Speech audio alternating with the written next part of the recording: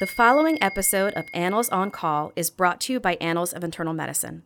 For more episodes and links to CME and MOC, visit go.annals.org/oncall. Participant statements on this podcast reflect the views of the participants and not necessarily those of the journal or the American College of Physicians, unless so identified. A big problem that we see in current guidelines is that there isn't a strong evidence base for many of the recommendations that are made. Welcome to Annals on Call, a podcast based upon articles from the Annals of Internal Medicine in which we discuss the implications of the article for you, the listener.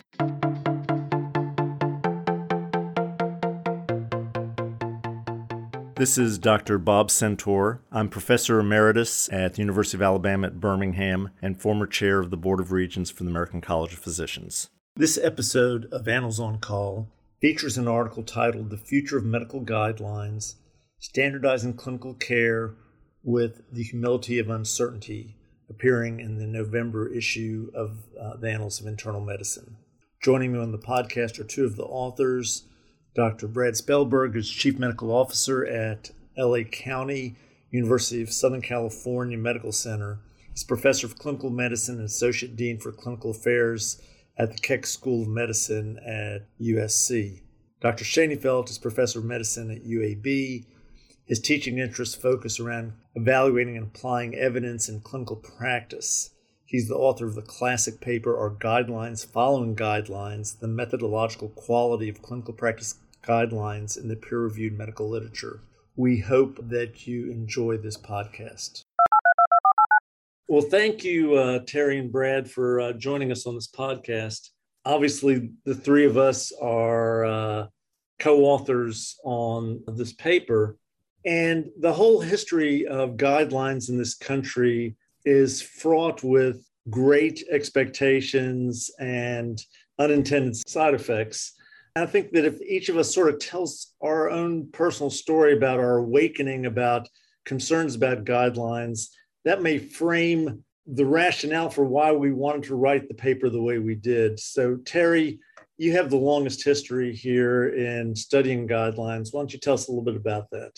So for me, my interest in guidelines happened when I was a general medicine fellow, and I did a large critical appraisal project to see how good guidelines were following the science at the time of their development, and looked at almost 300 guidelines and found that they weren't very good. They met less than half of the criteria that were deemed at the time to be important ways to develop guidelines. And so that for me was an important thing, because guidelines even back then were important documents for shaping care, and we found that they just weren't very good. Very varied methods, and sometimes no methods at all were used to develop them. So that was an eye-awakening moment. And interestingly, that study was repeated a decade later by another group and found the exact same thing. Less than half of the criteria for developing guidelines were met by more contemporary guidelines. So that's how I got involved in all this and became critical of guidelines. Brad? Yeah, I mean, the first shock to my system was when I was a resident back in the Cretaceous era. During our continuity clinics, we were taught to treat postmenopausal women with hormone replacement therapy to reduce breast cancer risk and to prevent coronary artery disease. And then I graduated residency, became an ID fellow. And during my fellowship, a randomized controlled trial was published. The giant Women's Health Initiative randomized controlled trial was published that showed that doing what we were doing did exactly the opposite, promoted breast cancer and promoted coronary artery disease. And I'm like, wait, how could we have gotten that so terribly wrong and with certainty in guidelines? And I've had numerous other similar examples since then, but one of the more pointed, I guess, was about a decade later when I was an inpatient director at my hospital, my prior hospital. One of my responsibilities was to review all the ORIX core measure fallouts for inpatient publicly reported data measures. And we had a fallout of a patient who was admitted to the ICU for severe community-acquired pneumonia, who was beta-lactam allergic. And they got Vanco and some other drug, I don't even remember what it was. But the core measure nurse dropped us on the measure because that's not what the guidelines said to use. So I called the nurse at the state level and I'm like, look, I'm protesting this. This, as an ID doctor, seems like a very reasonable regimen. And they said, no, the guidelines say you should use aztreonam for this patient. I'm like, aztreonam? That's gram-negative only coverage. We're talking about community-acquired pneumonia. What are you talking about? Why would anyone do that? So I looked at the guidelines, and sure enough, the guidelines said for beta-lactam allergic patients going to the ICU, at that time, they said, use aztreonam. So I emailed 3 of the guidelines authors. The first author I emailed said, I don't remember saying that at all. The second author said, I definitely wouldn't use aztreonam. And the third author, who was the first author on the guidelines, the third person I emailed, first author on the guidelines, said, you know, we ran out of time at the meeting before we had a chance to discuss that table, so it never got vetted. And I'm like, but you set a medical legal standard of care, and public regulators are now punishing us for not meeting it. And I'm like, wow, guidelines need to be completely rethought. So for me, in 2007, a Belgian physician, Jan Mathis, I hope I didn't butcher his name, published 12 sore throat guidelines that divided up into 3 general categories. One was test people who had scores of 3 or 4, and if they're positive for strep, give them antibiotics. Then there were a couple that said empirically treat 3s and 4s. And then there's one that says don't test or treat anybody because sore throats aren't that important. And they all pretty much looked at the same data. And it reminded me of a Nietzsche quote, which is, there are no data, only interpretations. This only got worse when I read the negative impact of the 4-hour pneumonia rule that we had to put up with. I think it was somewhere in the 05 to 10 range. I don't remember exactly when it was. But if patients didn't get antibiotics soon enough, then the hospital got dinged. And then there's all these wonderful articles, first about how many people got antibiotics who had a cold, and then the second on how flawed the original analysis of a retrospective study was that led to that 4-hour rule. And the sad thing is now almost everybody who might possibly have pneumonia gets antibiotics in the ER before we can even sit down and think about them. And so one of my favorite things to talk about on rounds is the ER diagnosis of community-acquired pneumonia, which has about a 30% chance of being something else. Yeah. And as you've talked about, Bob, that this has continued with the SET1 measure in Medicare for early goal-directed therapy that you've already done podcasts on. That is dead wrong, but we're stuck with a national measure that Medicare is forcing us to comply with that we now know is wrong.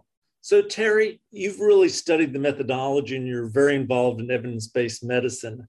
What are the big problems that guideline developers overlook, the techniques that they should be using that they're not using that lead to these types of problems?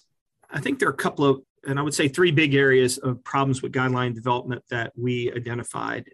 And I'll leave perhaps the most important one to the end, but number one is having a diverse development group. So you want every specialty that might take care of a patient with that particular problem to be represented on the guideline panel. And as we've documented, many guideline panels are single specialty entities, so you get no input from anybody else who might have to take care of that person. Another problem is conflicts of interest, which is a whole nother topic in and of itself, but we often think of financial ones, but the other one that people need to remember is intellectual conflicts of interest. So, whatever specialty we are, whatever sort of ideas we have shape our interpretations of the data, as you mentioned just a minute ago. And I think a big one, which we'll probably focus on more for the remainder of this podcast, is thinking about what is the evidence base upon which those recommendations are made.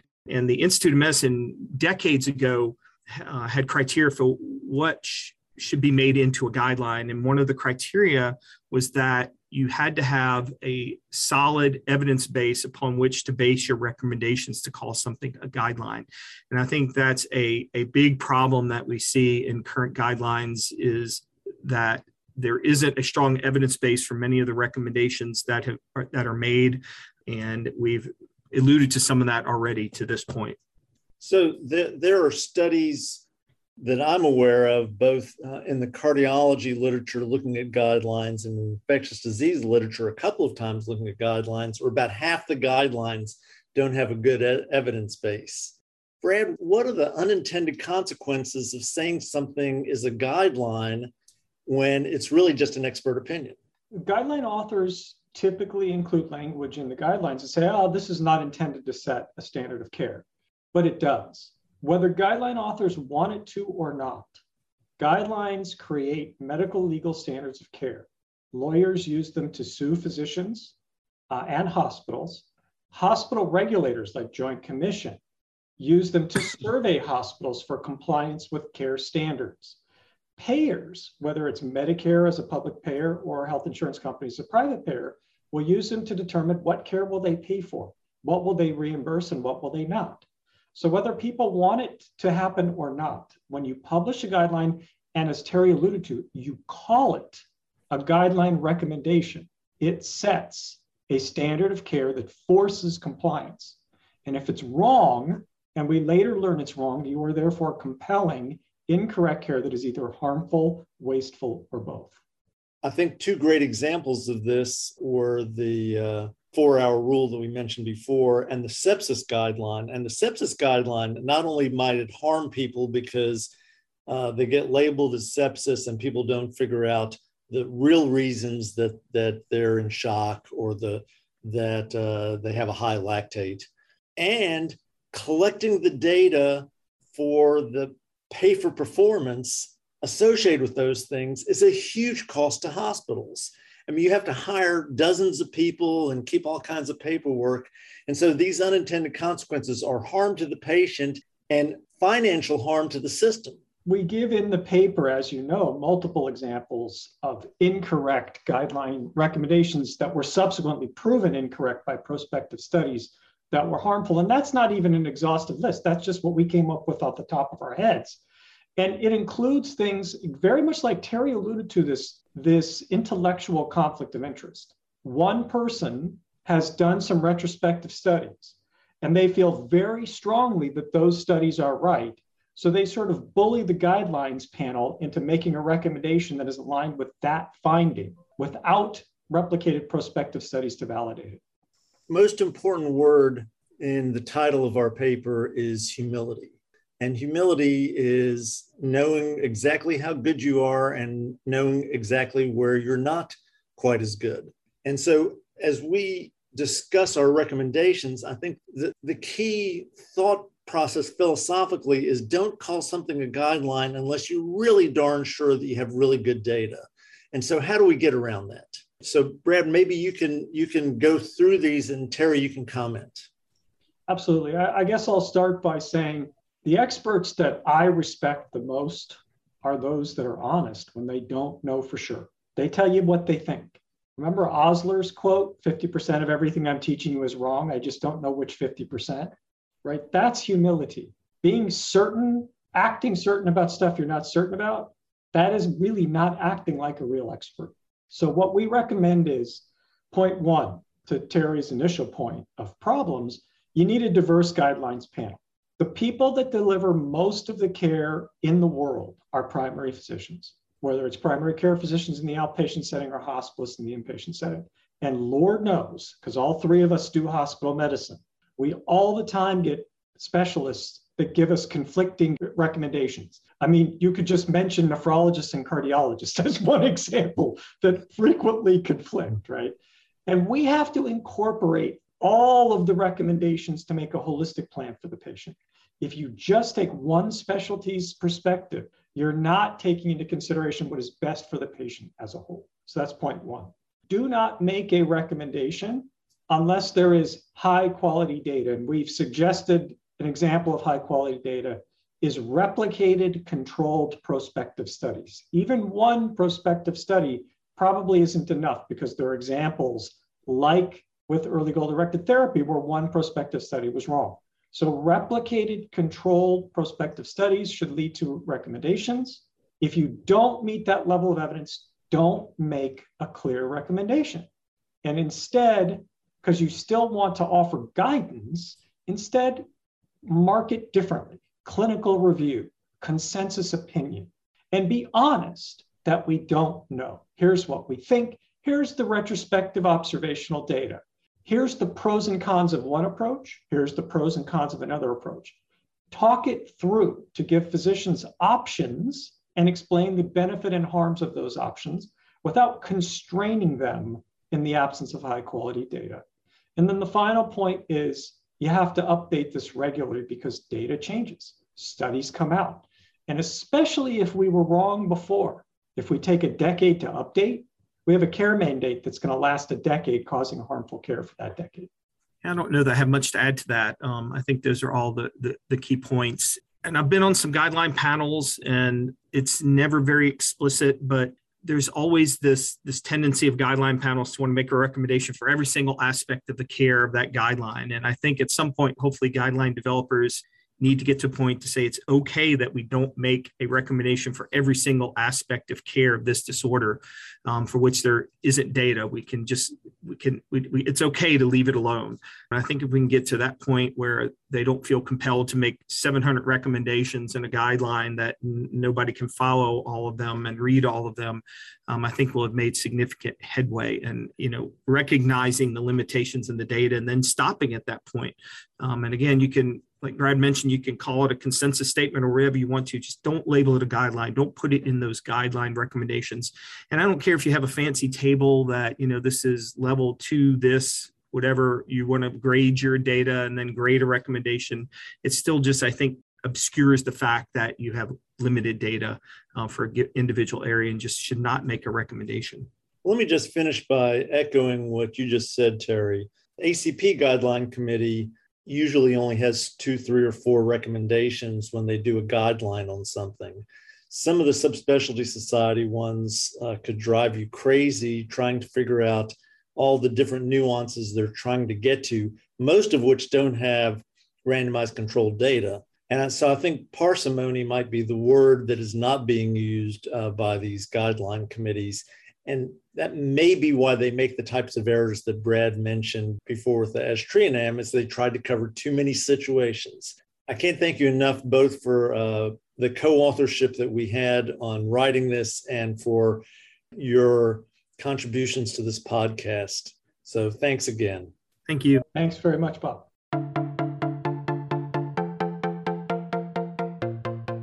Now it's time for Bob's Pearls. The underlying philosophy of this paper is that labeling a recommendation as a guideline has many unintended consequences that we discussed in this podcast. Therefore, we should only use that label when we have excellent data that is supported with multiple studies. Otherwise, we should present the pros and cons of our recommendations with the humility of uncertainty, giving the readers the opportunity to use clinical judgment based upon the pros and cons of the less than perfect data that we have to make those decisions. Thank you so much for listening to this podcast.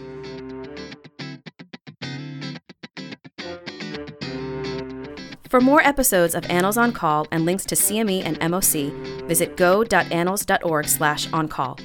Participant statements on this podcast reflect the views of the participants and not necessarily those of the journal or the American College of Physicians, unless so identified. The information contained in the podcast should never be used as a substitute for clinical judgment.